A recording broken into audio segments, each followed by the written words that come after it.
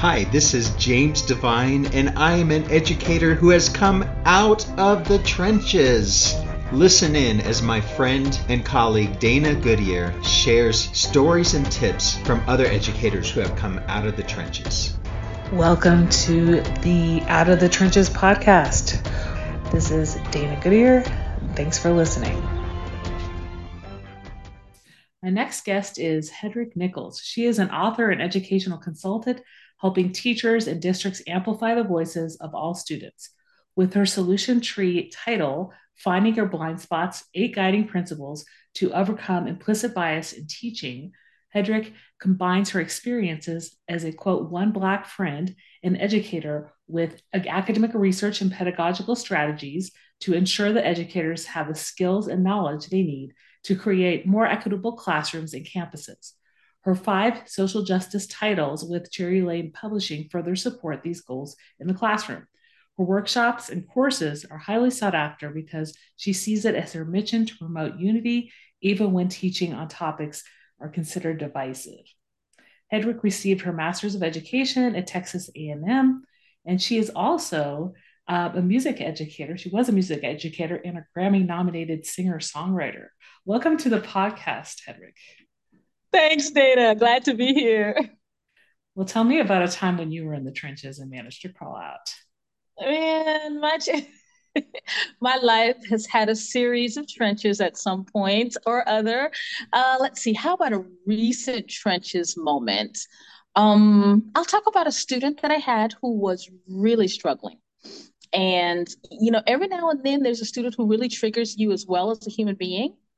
And we had that kind of a constellation. And she was a middle school student, but she would have almost toddler massive meltdowns, just, and finally, when I stopped trying to make sure that she was regulated and be, the authority in the room, when I finally gave her some space to gather herself, to, I see this is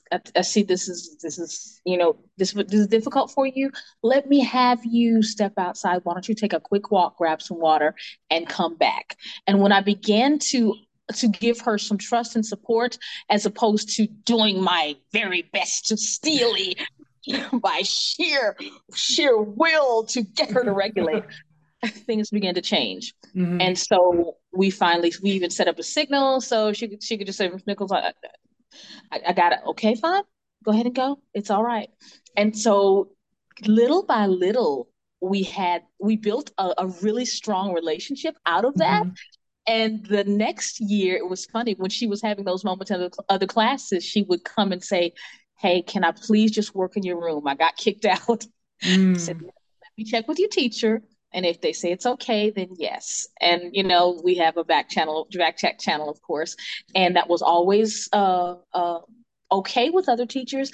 And it just really allowed me to see that sometimes, I don't even know how to say, sometimes really just building the relationship little by little and trusting someone as opposed to being angry at them for disrupting your lesson. Mm-hmm. Makes so much better. And so she was, even now I've seen her a couple of times out in the city, and she's Miss Nichols. It's just, and I would have never thought that the first couple of months that I had her in class. And I'd go home stressed every day. Well, it is building that strong relationship and finding what works with the student, right? And like there, you had to let go of your control. You had to let go of some of those tools that you'd used in the past. Really find out like what she needed. Because I'm old school, mean and scary. That didn't phase her at all. Yeah. So I talked a little bit in the bio. You have a Small Bites LLC. So you provide keynotes and PD courses for schools and districts on equity, restorative justice, and student engagement. So talk to me a little bit about what you do on a regular basis in your consulting with schools, maybe what the greatest need is a lot of districts have, and how you approach your work. 2 very different questions. How do I approach my work? Really from a half researcher, half personal point of view. I think that a lot of my experiences as a student, as a teacher, as a campus leader, and as a parent Mm-hmm. led me to the work. And then I approach it in a way that honors. I'm going to use this phrase because it was absolutely awful. Donald Trump once said, "There are very fine people on both sides." And this was after something very awful Yeah. had happened, and the country was looking for him to condemn one side or the other. I think that should have happened. But when I think about that thought, Mm-hmm. almost everybody, even the most evil person, is usually doing things because they want a better world for their children. They want Mm-hmm. better Mm-hmm. for the new generations than they had themselves. Those kinds of things are common to us all. And so the way I approach the work is that there are no evil people. They are just people doing some wrong things for some probably very good reasons. Mm-hmm. And Mm-hmm. so that allows me to tap into some empathy to understand logic that I might find in a with my group of coffee girlfriends completely illogical and even heinous. But it Mm-hmm. allows me to approach that doesn't help. You know what I mean? Judging Yeah. their behaviors is awful does not help.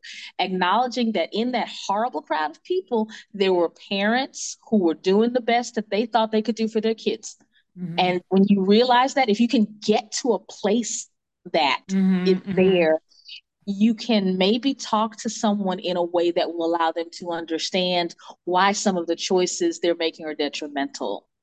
Mm-hmm. Mm-hmm. Mm-hmm. Yeah, no, that's a really interesting perspective to put on that. And I think it is difficult for people to kind of see it that way, right? When there's so much division in the country. And you work with districts on topics that might be divisive in some areas of the country. So how, if you're working in certain areas like that, do you approach um, different districts in a different way? And do they have ideas of how they want to implement equity work or even just restorative justice work in their schools, or is a lot of you trying to guide them through that process? There are a couple of different I can't call them strands, Mm-hmm. approaches. There are a couple of Mm-hmm. different approaches. There are people who are already on a journey, who are doing work on their campuses, in their classrooms, and have some idea about how to create more equitable spaces for their students. And then Mm-hmm. there are people who are perhaps brought to this work because they have an overrepresented a representation of students in SPED who are people of color, or students Mm-hmm. who are in exclusionary behavioral situations who are students of color. And those two groups of people definitely need two different approaches. For the people who are there because the state said, hey, you guys need to do something, y'all are not doing good for other Mm-hmm. populations, you have to really find that empathy piece. Mm-hmm. There's just no way, because you come for me, I'm coming in as the quote unquote woke lord, and I'm some black kid, some black woman who just wants to try to tell people that they're bad and they need to feel guilty, and I know what the Mm-hmm. wall already is, so I've got to find that empathy piece. One of the things I mentioned is, for example, um a child who's told, hey, guess what? You're going to be a big brother or a big sister. Mm-hmm. And that kid's like, well, why? I'm the baby. I don't want anybody else. And we talk so often, for example, about white males. And Mm-hmm. we talk in a way that is, if you are a white male, unkind. Mm-hmm. Yes, white males have had the power in this country for centuries. Mm-hmm. However, if you never thought that you were doing anything wrong and you're not a bad person, all you see is suddenly you're the bad guy. In every Mm-hmm. room, you're the bad guy. And that's got to be burdensome as well. And so, how do Mm-hmm. we acknowledge those thoughts in a way that allows people who have been in power traditionally to Mm-hmm. also see what the other side looks like? So Mm-hmm. there's that approach, and again, tapping into the empathy is really important in that one. And on the other side, the empathy is, yes, there are victims. Yes, there are consequences that are of Jim Crow and slavery and separation. that are still impacting communities today. And no, we shouldn't have to wait another 50 to 100 years for things to change. Mm-hmm. However, you cannot drag somebody to change. What can we Mm-hmm. do? You know what I Mm-hmm. mean? So those are the two things. What can you do, and what can you do to make sure that you don't just make folks mad, Mm-hmm. and so that they Mm-hmm. can't hear you? Because the bottom line is, many of the people who have the most power are not interested in this message, and Mm-hmm. so you've got to you've got to be more concerned about making sure that you're heard than just saying all the facts or telling Mm-hmm. all the things that are going on, because those are not the things that will get people to hear you. Mm-hmm. Mm-hmm. Yeah, I really like the talking about like see it from all sides, right? There's having empathy for where people are, where they're coming from. Um, don't necessarily pinpoint a population as a bad guy, right? Um, so I think you talked to me a little bit in the pre-chat about the fact that we also want to make sure our teachers are trained in best practices when we're looking at equity policies and restorative practices. So, if we're working in a school that's trying to have a better approach, and we have teachers, a lot of turnover, and there's a lot of people coming from different schools that may not have that background. How does a school approach this? Do they have a school-wide training, or what would they do? This podcast is a proud member of the Teach Better Podcast Network. Better today, better tomorrow, and the podcast to get you there. You can find out more at teachbetter.com/podcast. Now let's get back to the episode. My district actually does do school-wide trainings, and I've heard lots of positive things about it. What I do think is I like having affinity groups on campus, because nobody can represent everyone. And when there are affinity groups, then people are allowed to say, these are the issues that I face on our campus as a Black woman, as an LGBTQ person of non-binary gender. When you have those groups, you get a whole lot more input from people who are really affected by the policies and protocols on a campus. So I like affinity groups. I do think that just some basic ideas, Finding Your Blind Spots, is a book that I've seen used over and over at campuses in a book study, because it's basically Inclusive Classrooms 101. It really touches all of the important places that teachers need to be aware of: representation, whose stories are missing inside curriculum, what are the proper words that you use. For example, I saw there's a new policy that is giving $75 million to Native American nations who are being affected by climate change. And everybody said Native tribes. Everybody, several of the news outlets said Native tribes. And Native tribes is a phrase that's it's a little dodgy, because if you recall Disney, the natives are coming. And so Native tribes kind of connects to some real stereotypes behind Native American culture. Whereas if you say even Native American tribes, or indigenous peoples, indigenous communities, those things don't necessarily connect to what do you call it, slurs of the past. Mm-hmm. Mm-hmm. Yeah. So having common, API, a lot of people don't know that that's Asian American and Pacific Island. So just having some general trainings on things like that, on what misgendering does and how to support your LG students, all of those kinds of things. So yeah, definitely some whole group training for sure. Mm-hmm. Mm-hmm. Yeah, and I think a lot of maybe schools, maybe not districts in general, but when you're doing it at the school level, sometimes they miss that mark, right? They have the overarching kind of equity meetings or trainings, but like really diving deep into proper wording, how to know maybe some of the um, um, some of how like you said, how when it comes to gender and pronouns, things like that, or AAPI, like acronyms, things like that, like not everybody, especially if you're new to education, or if you're new, like in a working space, like, young people that are coming in may not totally be aware of like how to approach that. So I definitely think that's really important. And you did mention, so your book, Finding Your Blind Spots, you said is used a lot in book studies, but you also have written some children's books about anti-racism and Black Lives Matter. So talk a little bit about those. Bit. I love talking about those because those are banned. They're both on banned book lists here in Texas. And so I kind of feel pretty important that my books were important enough to ban, but probably they haven't been read. It's just the titles and what is anti-racism and what is the Black Lives Matter movement. Those titles automatically call into question what are we doing to indoctrinate our children. So I love those because they're explainer books, and I've actually had adult book studies with what is the Black Lives Matter movement and what is anti-racism. And it's because I often say that being on the side of right does not make you win arguments. Knowing how to win arguments makes you win arguments.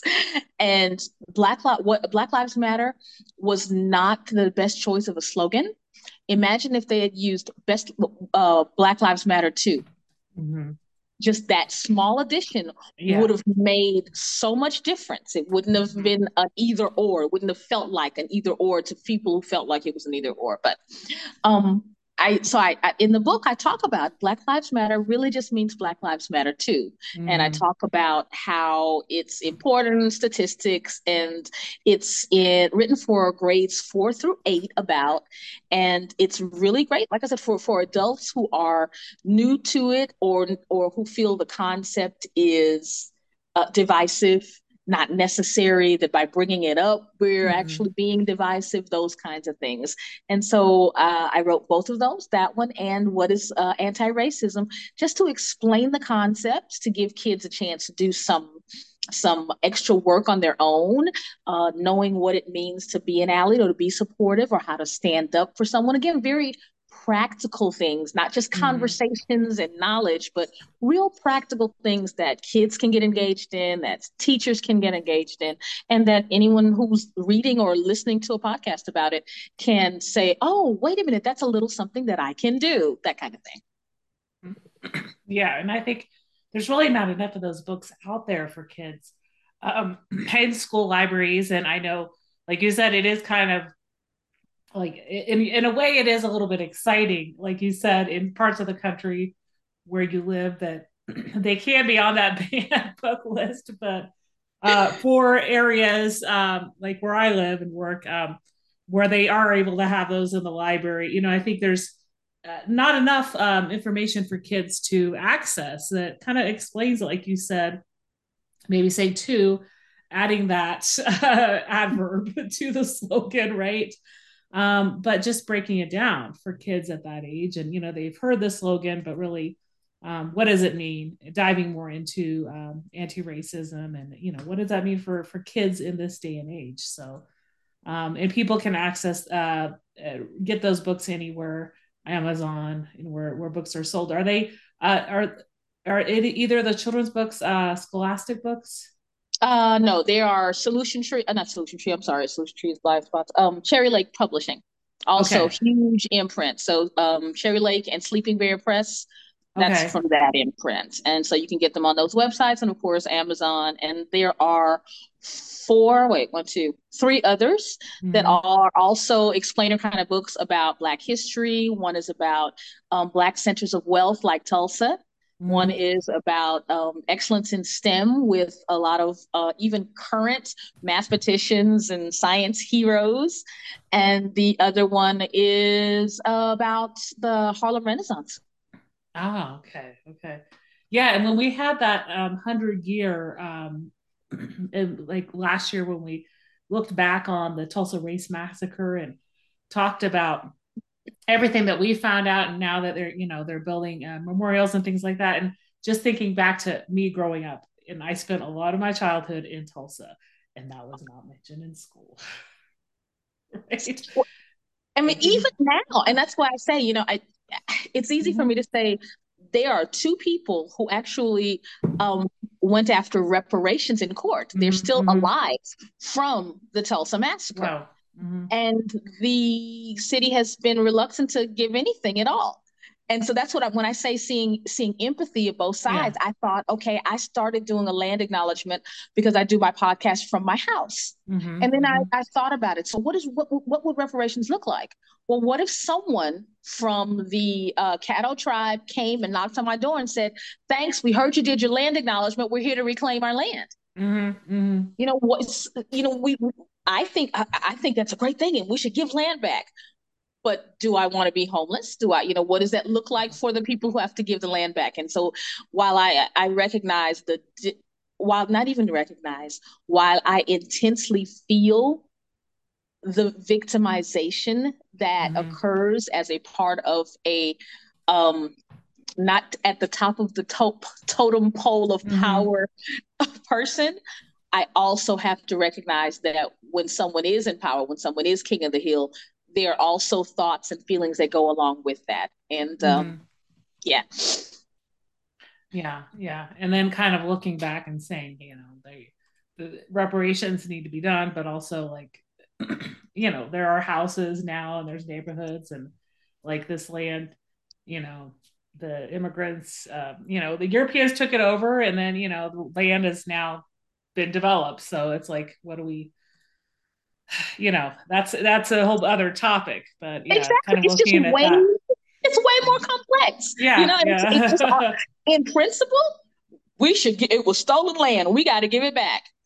But if they come knocking on our doors, what does that mean? What does it look like? How can we do this? So, yeah. So you mentioned you have the podcast, Small Bites. So what is your podcast mission? And do you interview others, or is it mostly you speaking?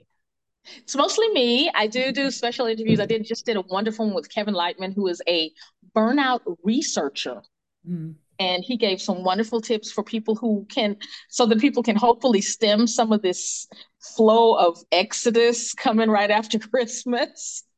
Might be a little late, but just that kind of thing. But generally, it's about me. And the mission is really just to provide 5 or 6 minutes of strategies that people can implement right on it drops Sunday night for 5 a.m. for Monday morning. Okay. And hopefully there's something that can be heard that can be easily implemented, not just conversation or a thought, but something that they can really put into practice and become better practitioners. Is this something you plan out kind of the topics, or does it just come to mind kind of throughout the week and that's what you're going to talk about? Both. It's more usually I try to be relevant to whatever's happening. But then I have certain things that I definitely like. I have a topic list that is ongoing, and I'll pull from that. But almost always something comes up during the week and I want to talk about. So it's really I mean, it can be difficult though to keep those 5 minutes. Do you sometimes run over and speak for 20 minutes? If I did, like, for example, the interview with Kevin went about 20 minutes and I just did two 8s. Okay. So you really like to keep that time frame. So those are just snippets, for those people who have short commutes, and, they expect, it's going to be short. Yeah. And it's a kind of a sweet spot somewhere between TikToks and a full-blown podcast. Okay. Well, it was great having you on and connecting with you and talking a little bit about your work. Out of everything we talked about today on the podcast, what's one thing you'd like listeners to remember? That you can always get out of the trenches. That the cool thing about being down is there's nowhere to go but up.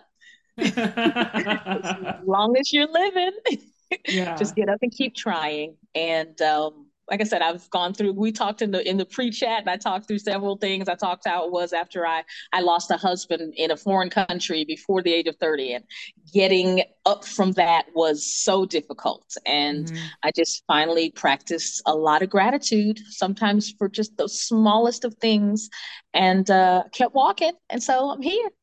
Yeah, that's the thing. Like, it's just move forward and be thankful for what you have. Well, where can people connect with you? Oh, the neat thing is that my name is very unique. Hed Mhm. is in Dora, Reich Hedrick. And if you can spell that, you can find me. My website is hedrick.com. My handles for all my social media are at Hedrick, Hedrick on LinkedIn, Hedrick on Twitter, Hedrick on TikTok, all of that. So learn to spell my name. Great. Well, I'll make sure I post those in the show notes. Well, thank you so much for being on the Out of the Trenches podcast today. It was a pleasure having you on. It's been a pleasure. Thanks, Dana. My book, Out of the Trenches, Stories of Resilient Educators, has now been published. Get it now at amzn.to/3b7-2z. Again, amzn.to/3b7-8x2z. Check out the show notes on danagoodyear.com to learn more about this guest and links to their social media. Please subscribe, share, rate, and review wherever you download this podcast. Tell your friends and colleagues about it, and if this episode resonates, especially with you, be sure to share it out on social media and tag me at Out of Trenches PC.